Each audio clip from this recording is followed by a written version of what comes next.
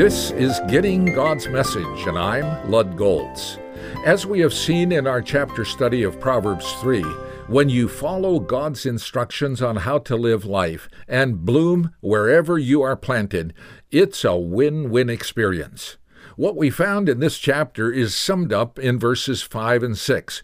Trust in the Lord with all your heart and lean not on your own understanding. In all your ways acknowledge Him, and He will make your paths straight. Or as the King James Version puts it, He will direct your paths. When you find a whole chapter summarized by 2 verses in the chapter, it'd be wise to memorize those verses. In that way, you'll remember the whole chapter by reflecting on them. I memorized Proverbs 3, 5, and 6 early in my Christian life, and they've been a guide and inspiration throughout my life. I challenge you to memorize them as a conclusion to our study. Reflect on them when facing uncertain or unclear circumstances. Then speak them to yourself, as the psalmist did in Psalm 42 and 43. Why are you downcast, O my soul? Why so disturbed within me?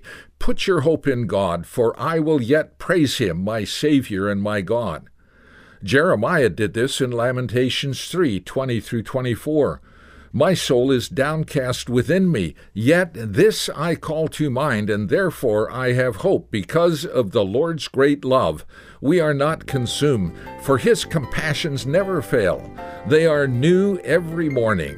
Great is your faithfulness. I say to myself, the Lord is my portion.